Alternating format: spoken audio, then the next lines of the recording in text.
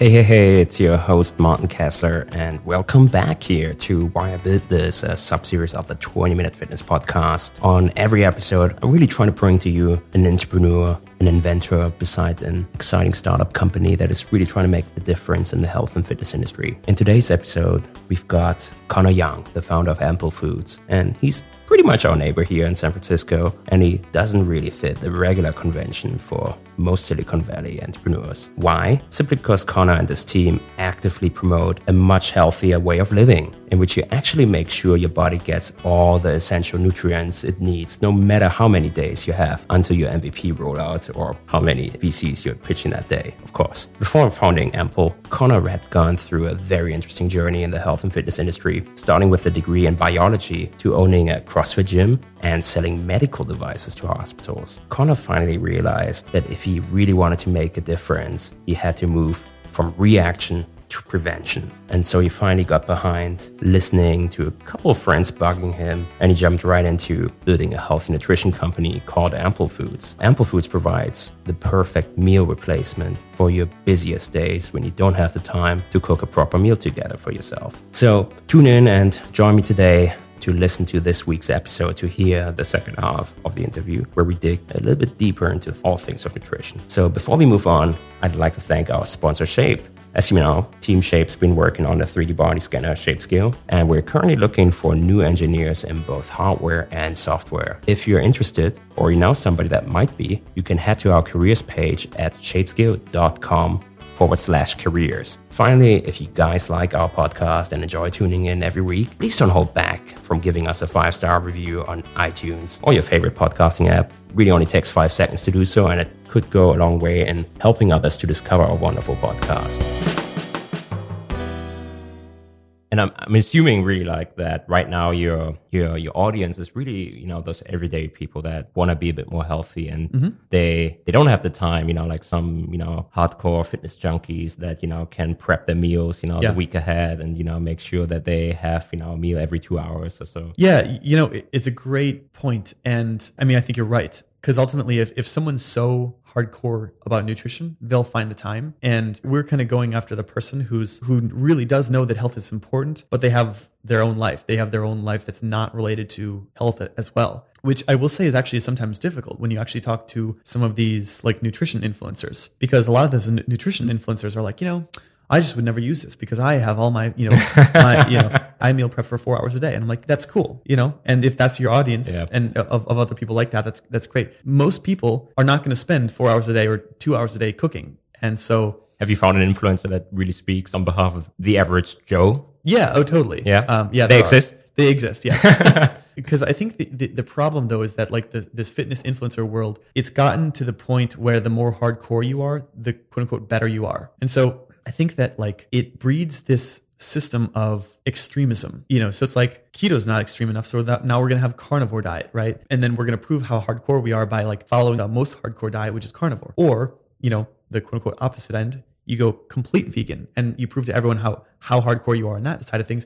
And both of those extremes are the most vocal. And I think the problem is like, why do you think that is? Is it because it is like the most extreme and sensational story to be a complete carnivore, to be like a complete vegan? So I think there's a number of factors. And this is a great question because this is the type of thing that I think about all the time, because the thing that excites me the most is the psychology of how people eat, and also the psychology of just why do people do the things that they do. And so for me, I think that this is a little bit more complicated. One, it's some of the people who gravitate towards those diets are actually dealing with some pretty, severe health things, right? So you try certain things and you realize they don't work for you. You try another thing, they don't work. And so you actually have to box yourself in this corner, because if you have some autoimmune issues, you may literally only be able to eat meat, and that's the only thing that you can deal with. Or, you find that like, hardcore veganism is the only thing that you can stomach because of whatever reason. And so as a result, you speak to other people, you create this fanaticism because it's like, hooray, like this one diet has actually saved my life. And because for people like that, it literally is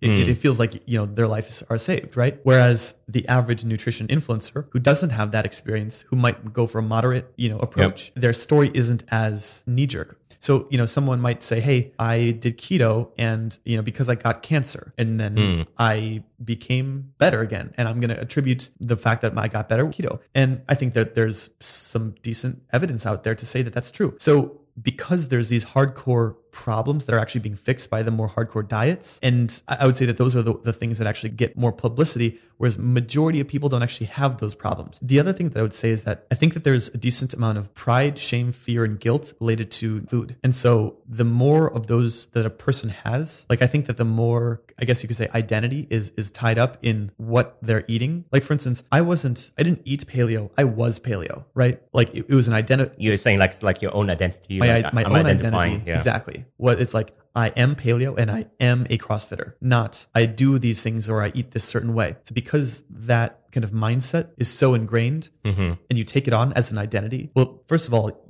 there's pride that gets kind of caught up in there as well. Because if people challenge your diet, well, they're actually challenging you. So you get defensive or you get, really excited and you start, telling everyone you have even jokes that come out and say like, hey, how do you know CrossFitter does CrossFit? Don't worry, they'll tell you, stuff like that. So, but if someone also has, the opposite thing, which is that they have like a problem and they eat the wrong way, then they get, they feel the shame, the guilt, the fear, whatever, the anxiety. But I would say that this same type of person who has a little bit more of the, I don't want to say compulsiveness to them, might actually gravitate more towards these things as well. And when I say these people, I'm also talking about myself too. I definitely have fallen into every one of these categories over the years. So like, I'm not trying to be judgmental here either. It's just how people are. And, ideally what we find is that someone tries out one of these hardcore diets. It either works or doesn't. At some point, I think it's important to kind of find some moderation in one's life because our whole lives should not be consumed with doing the quote unquote right thing and being healthy. Yeah. Our whole lives should have a balance. That being said, there are some legitimate health reasons why someone might never be able to have gluten, for instance. If you have celiac disease or if you're dealing with some other autoimmune issues, like you may never be able to do that. And that's just the reality. But you don't need to make it part of your identity. You don't need to make it,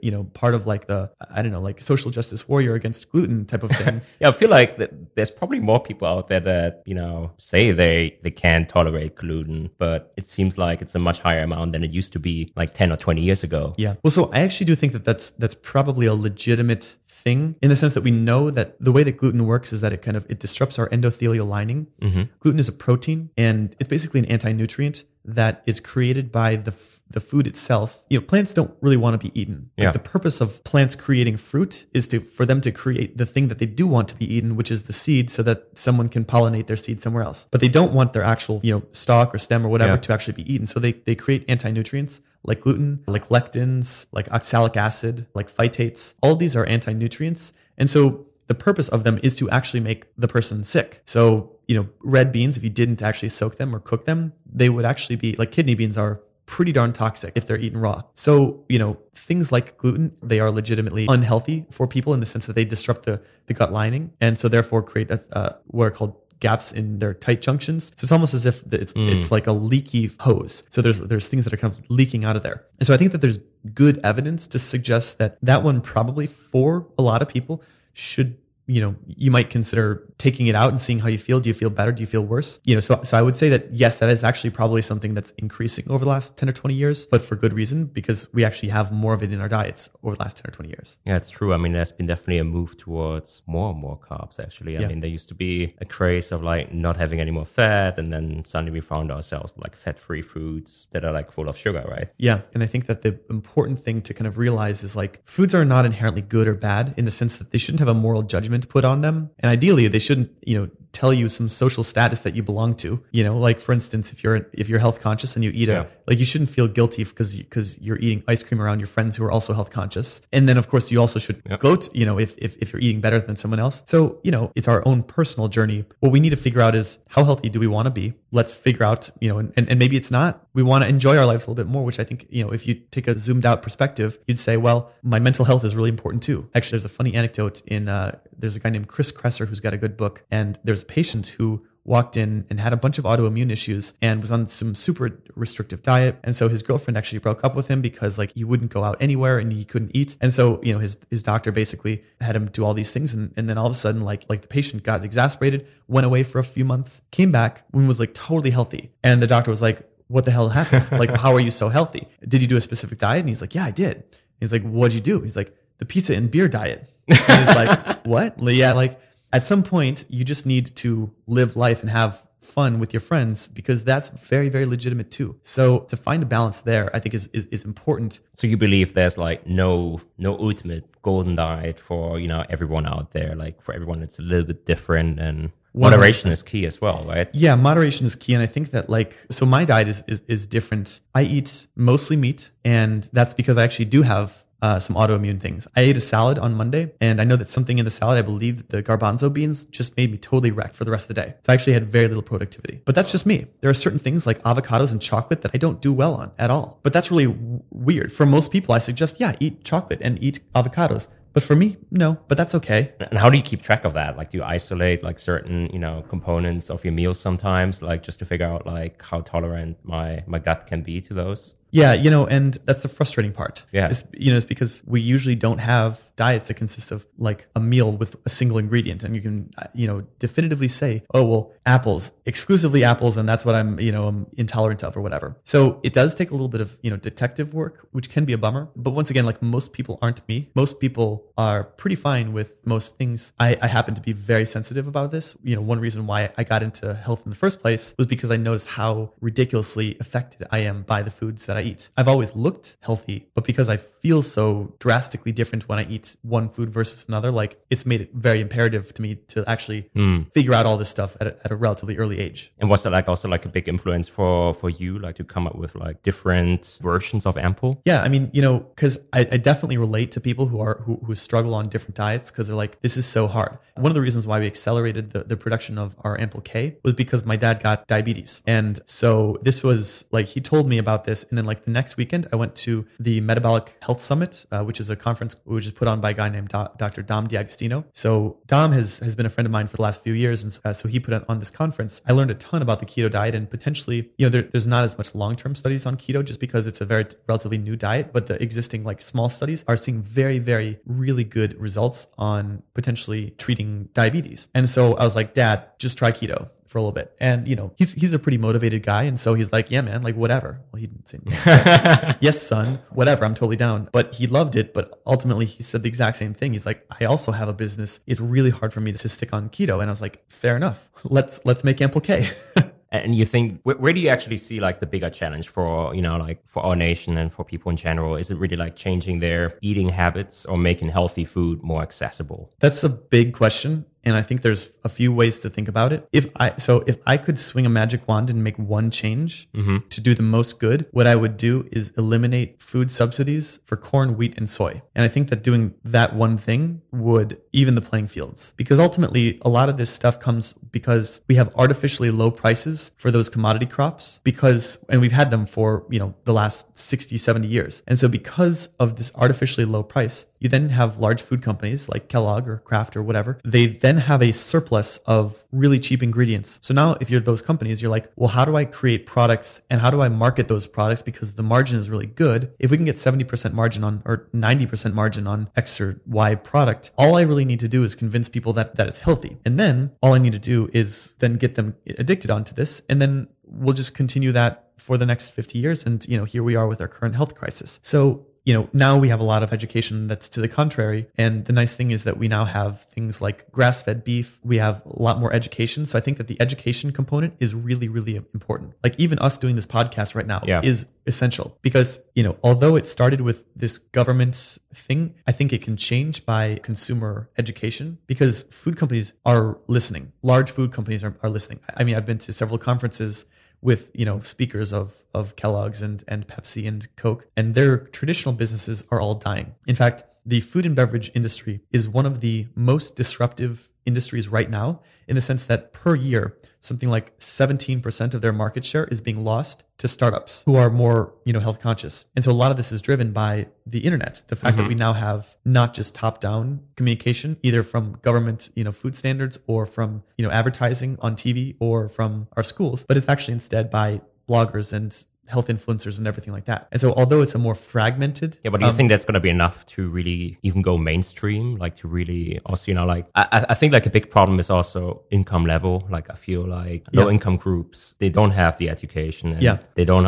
also have the time to really prepare healthy food. Yeah. So I think it's going to take time, because I think that like there's always an adoption curve where it's a bell-shaped curve where you have the early, mid, and late adopters. And for some of the middle and late adopters, you actually need a more viable economic incentive for that to happen. So do you think like removing subsidies is going to be enough, or should we also have things like a sugar tax? To be honest, if it was me, I would say the government needs to do not more, but less, because the sugar tax, it's basically, we're already subsidizing sugar. If you just get rid of the sugar, you don't need the tax, because the sugar price will already increase. So, if you do stuff like that, like if you just take away those things, you'll naturally find that the economy balances. The thing is, though, it still requires time, because you need a lot of time to switch, let's say, a corn field to a tomato field or whatever. And that's another thing.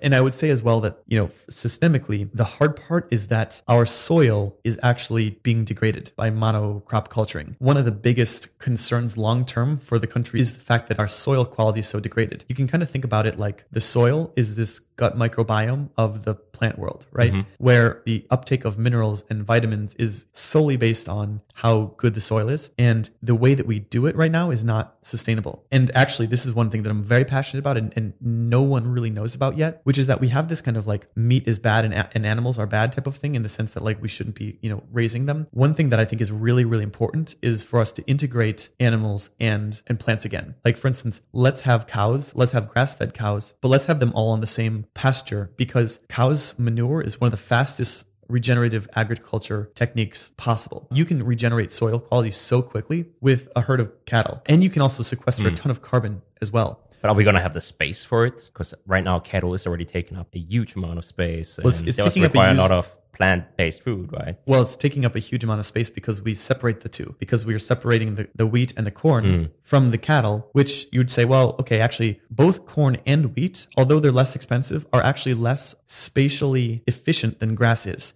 Grass itself is one of the most quick growing organisms ever. So what that means is that like 1 acre of grass can support a lot of cows versus 1 acre of, let's say, corn. And the corn itself is also going to make the cows super sick. I mean, cows are not designed to eat corn. So which is why they actually get like very sick, and you actually have to kill them right before they would have died. So I mean, yes, you can raise a cow like within around 16 months when it's fed on corn versus like 26 months when it's fed on grass. But if you were to wait like 18 months, that cow would be dead anyway because of what they're eating. So, I think from both an environmental as well as like an animal rights thing, it would make sense. And also from a health perspective, I think it always makes more sense to have grass-fed animals. Once again, though, it's hard from the barrier of entry, in terms of like, you just can't tell that to a person who, makes minimum wage. So I think that, we can do all we can. I think that ultimately, like, I want to have a lot of compassion for lower income people and say, there's no judgment if for right now they have to make do with what they have. But I think that, in the long term, if we can kind of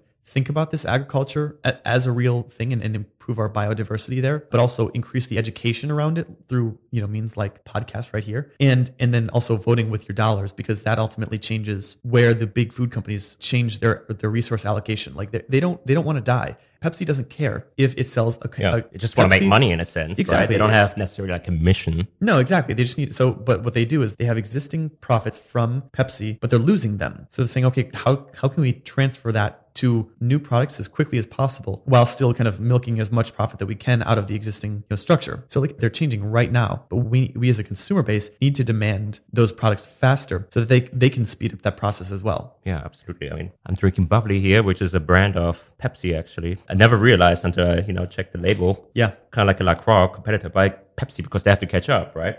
People are not drinking sugary soda anymore. They don't want to, consume all the calories like through drinks, right? Exactly. Yeah. And if you had a time machine and you took a trip down, 2050, what would you expect to see? Like, do you think like we're still going to eat solid foods? Expect or hope? Hope. Okay. So maybe hope. And then maybe what do you think is really going to be the case? Yeah. So I'm going to say hope first.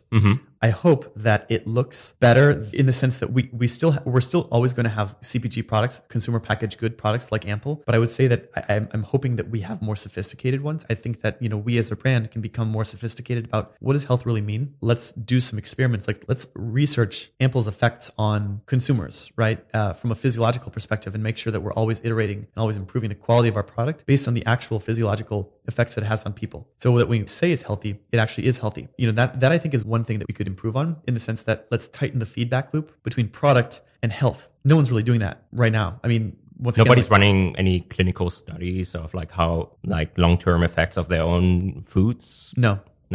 I mean, if they get repeat purchases, it's all good. Yeah. And the lifetime value of a customer is relatively low for a lot of these customers or for a lot of these brands. So it's a lot more important for them to just get a product that tastes good and is perceived as healthy and has good margins. So I would hope that as we get better access to these things, and I will say it's hard to run nutrition studies. Yeah. So nutrition studies are notoriously the hardest thing to study, but I'm hoping that in the next 50 years or so, we get better at them to the point where it would be really nice to be able to study something definitively and know whether it's healthy, and then have the food industry in terms of its CPG products reflect that. Secondly, I would love to have a system like we just talked about, where there's actually about probably the same amount of cattle in the US, but it's all shifted towards grass-fed and pasture-raised, where we have a significantly reduced amount. So you think we're still going to have cattle by then? Oh, definitely. Why would we not? Well, there's certain companies out there trying to, get rid of, animal produce. Yeah, I think that's really short-sighted. In fact, actually, I want to plug a thing that's not mine. I think this is really, really important. So Diana Rogers and Rob Wolf are creating a documentary called The Sacred Cow, where they actually go into all of the reasons why cows are really important and we need them. Because, I mean, think about it this way. Before Westerners came to the US, we had 50 million bison on, the Great Plains. Mm-hmm. They were needed in the ecological system to maintain the balance, right? What we also needed was wolves and other predators to predate and eat these bison, right? What we have right now, though, is if we actually just get rid of all of it, is a completely artificial system that's really, really fragile. The less kind of, I guess you could say diversity that you have, and the less tropic levels, which is basically herbivore to carnivore to higher carnivore to whatever, the less tropic levels, also the more fragile an ecology gets. So for those reasons alone, I think it's really important. And then finally, it's just by far the most nutrient dense stuff. So, I would posit but that. Do we really need more nutrient dense food? Well, so I'm saying nutrient dense. I'm not saying calorie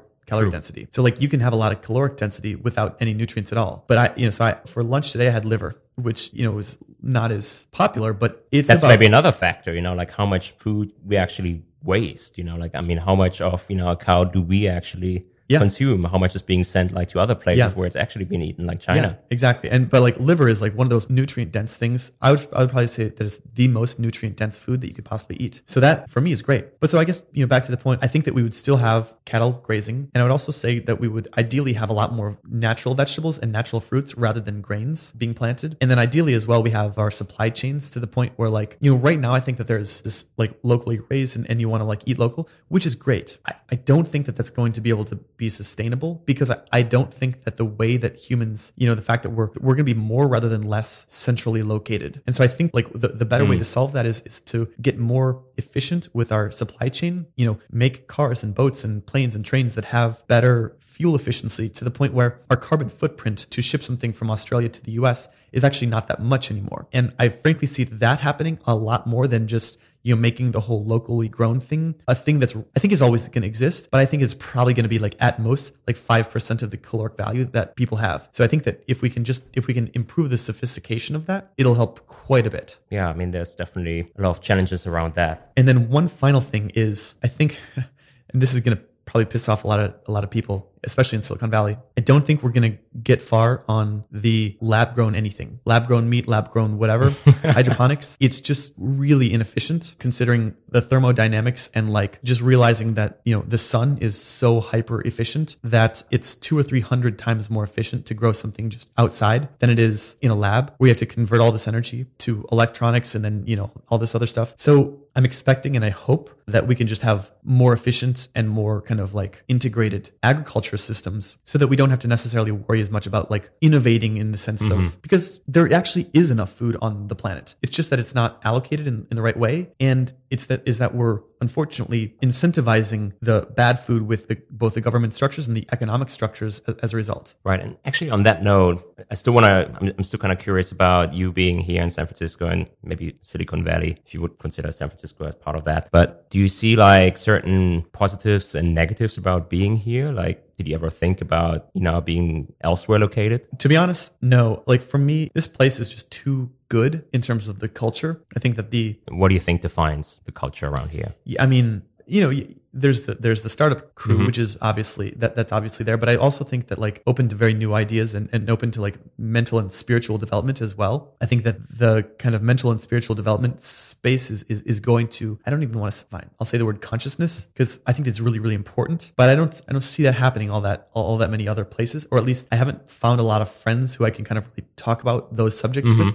outside of the city. So to be honest, for me, I'm saying, but I can totally see us, like, if we ever needed to, becoming more distributed around the country, because it is expensive to hire here and to build a business here, as you obviously know as well. Yeah, it's definitely challenging to be here, but lots of good positives around here as well. All right, I really just want to finish off with a quick fire round. Sure. So I'm going to ask you a few, different questions, and I really just want to get a quick answer from you, out of the top of your head. You don't want to really think too long and too hard about those. They're really simple questions. I just want to hear like what comes to your mind. Let's do it. Okay. So right now, if you take a look on your phone, like, do you have like any particular health or fitness apps installed? I don't know. No, actually, I don't have a timer, a workout timer. And that's what you use, like, to go to the gym, like to go in between sets? Or what do you use? So I use Seconds Plus. Or Seconds Pro, I don't know. But I still do a decent amount of CrossFit types of activity at the gym. And so I need to kind of like, but I create my own workouts. So I program for myself. So I'll just kind of like create a Tabata timer or like a, 3 rounds for time or whatever type of thing. And I have that for my fitness. Do you have like a regular fitness routine? So the only thing that I'm regularly doing right now, so I work out maybe 2 or 3 times a week, and that's perfectly enough for me. One thing that's mostly resistance workouts. So it's a combination of HIIT training, so high intensity interval training, and then strength training. The thing that I'm doing right now is a 1x20 squat program, which is just a single set of 20 squats. It's by far the most effective training program I've ever done. And I'll do that first, and then I'll do some kind of other type of compound movements. But the beauty of it is, although it's a terrible set, 20 reps. It's a lot. But I can increase my weight 10 pounds every week, basically without fail. So, at least for like 8 weeks straight. So in the past, like the 3 or 4 times that I've done this, I've increased like 70 pounds in like 8 weeks. So it's that's incredible. Yeah. So like right now I've gone through from like 195 to like 255 in the last 6 weeks or so. And I'll probably stop around like 285. And what would be like your weight if you do just 5 reps? I don't know. I have no idea. I don't. You never tried? I have not tried in years. My best squat back in the day was 405, and then my best like 1x20, I did 20 reps at 315. But I'm not like I used to be. Yeah. And I'm totally fine with that. So, I mean, I enjoy that. Do you have like any goals right now in mind? Like, yeah, I want to get to 275 for 20 squats. And then after that, I'll probably want to snatch 230 again. So I love Olympic lifts, so snatching 230 is really fun. That brings me actually to my next question. Do you have like a favorite workout? Oh yeah. So I mean, my 2 favorite movements are snatch, so squat snatch, and then muscle ups. So if I could just do those 2 things all day long. Yeah, super effective. Yeah, they're just, either of them is like a total body workout. And so both combined are fantastic. So they're my favorites. And do you have like any particular habit in fitness and health that really, changed up things for you in a positive way? Meditation. I assume that counts. Yeah, that counts. Like, do you meditate in the morning or like at certain times of the day? Or it depends on how much you want to get into this, because I can go on this for hours. This is the thing that I'm the most passionate about, possibly like ever right now. So I meditate for an hour a day in the morning. Wow, 1 hour. Yeah. So last 2 mornings I woke up at 5. Usually it's somewhere between 5 and 6. And I have 3 segments. I do 3 segments and then a 4th that's kind of interspersed. So the first segment is a loving kindness meditation, where I kind of imagine love and kindness and gratitude towards myself as well as everyone else in my life. I usually start with the people that it's easiest to have loving kindness towards, then work towards people that are more neutral, and then work towards people who I'm more negative on. So it's kind of like an active process of loving even when it's hard. And so while that's happening, though, there there's negative emotions that come up as well. When those negative emotions come up, I then clear them. I look at them, I give compassion around them, and then I basically breathe them out. And I know that sounds ridiculous, but like I've kind of gotten to the point where I am very, very good at identifying which negative emotion is, where it comes from. Like, did it stem from a 6-year-old event or whatever? Like, I'm pretty darn good at that now, and to the point where I can kind of process most emotions pretty darn quickly, which is really effective, because I feel like there's a lot of meditation out there right now where we're only talking about basically mindfulness meditation, which I think is very important, but it's not all of it. I mean, if you're mindful, but you still have negative thoughts and negative emotions that are weighing you down, it doesn't make the mindfulness as effective. And I would also say that if you want to, there's a lot of this kind of like positive thinking and visualization meditation as well, which I also do. But if you're thinking about positive stuff, but you also have this negative doubt or fear or anxiety or shame or anger in your mind as you're thinking about this, the actual visualization process itself is useless. So for me, it's loving kindness, then it's actual mindfulness meditation. And I'll cycle between a few of them, but whatever I'm kind of feeling like at the time. And then I'll go to like a positive visualization thing where I kind of think about my day and my month and my year and my 5 years and everything like that. And kind of like not just think about, but also sort of emotionally connect with the future in a way that is exciting, and then kind of like give thanks for that as well. So that's kind of my whole process. And all the time as these kind of negative emotions come, I kind of deal with them and I let them in, because I think it's important to kind of really let in those negative emotions and actually face them and work through them, rather than just to kind of, either bottle them up or, deny that they exist in the first place. That's incredible. And what would you recommend to, any of our listeners that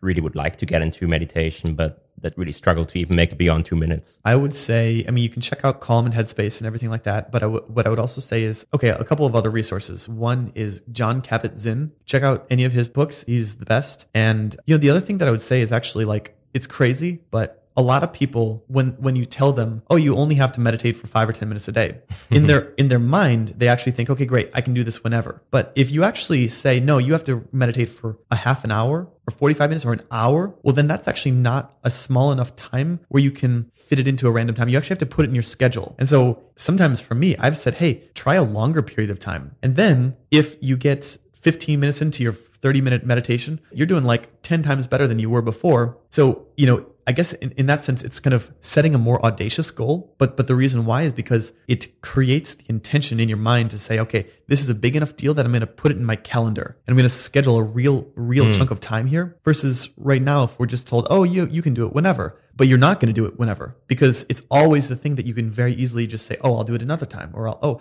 find 5 minutes after dinner. And then you're like, oh, well, that's cool. I'll just find 5 minutes, in the morning. And then you can always push it away. Yeah. I mean, it's really about having, also that habit going on, like where you really go every single day and have that time frame, set aside. And if you're really serious about this thing, which personally, I find that even more than nutrition, finding out how to be mentally clear and stable and devoid of negative emotions, or having moved past and moved through negative emotions, which therefore like levels up your entire life, that to me is the most foundational aspect of health. And if you're serious about it, what I would actually suggest is a program called the Finders Course by a guy named Dr. Jeffrey Martin. I did this. It's where you do actually meditate for an hour a day, and then there's additional like video lectures, which what he does is he actually walks you through 16 different meditative practices that work well for different people. Because just like nutrition, meditation is something where is different for everyone. You might have a different meditative practice that might work better for you than it does for me. And so he walks you through 16 of them over the course of 16 weeks, and you have a system of accountability, because you actually have like a small group that all holds each other accountable, and you meet up once a week. So he, I think, has the most sophisticated process on this ever. So, that's pretty much jumping into the deep end. That's actually what has also been helping me, like just to have that level of accountability. Like I have a good friend, and she started like a meditation group, and she's like texting everyone, like every day, every morning. And then, like we have weekly check-ins to, discuss a bit about meditation, which is really helpful. That's great. Yeah. If you already have that, she's even asking me like every day, like, oh, have you been meditating? Yes, I have. Have you? Yeah, I have. Okay. Yeah.